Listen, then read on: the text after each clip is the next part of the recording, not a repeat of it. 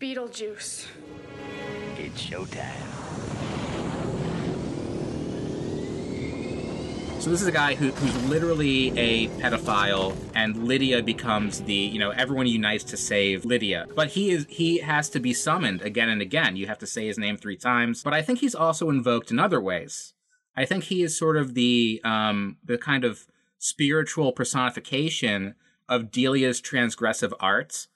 And he's also this kind of mirror image of the finance capital that Charles invites into Winter River. And so the haunting takes on a dual purpose. It's not only to save the Maitland home from this tacky decor, but also to save the entire town from finance capital. And their first attempt is through possessing the family into singing Deo, this Harry Belafonte version of a song that was a standard of Jamaican port workers packing bananas all night onto ships.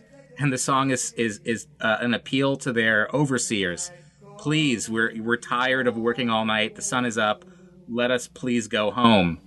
Work all night and a drink a rum. Daylight come and we want go home. Stack banana till the morning come. Daylight come and we want go home. Come, Mr. Tallyman. So it's this very strong proletarian message that kind of cast everything in the film into melodrama. And so the fact that this family and their finance friends have been possessed isn't scary to them. They think it's fun. And they think, well, wow, we can actually turn this house and this town into like a paranormal amusement park. They want to commodify the ghosts, like they found oil in the town or a natural springs or something. We talk about this quite a bit on our show Horror Vanguard, where we say, like, if you're rich enough, you really don't have any problems except for death. If you have got enough money, you can buy healthcare, you can buy whatever you need, but kind of death is a kind of final end point. But what's amazing is that this is exactly what would happen if we had conclusive proof that like a non-materialist metaphysics is correct.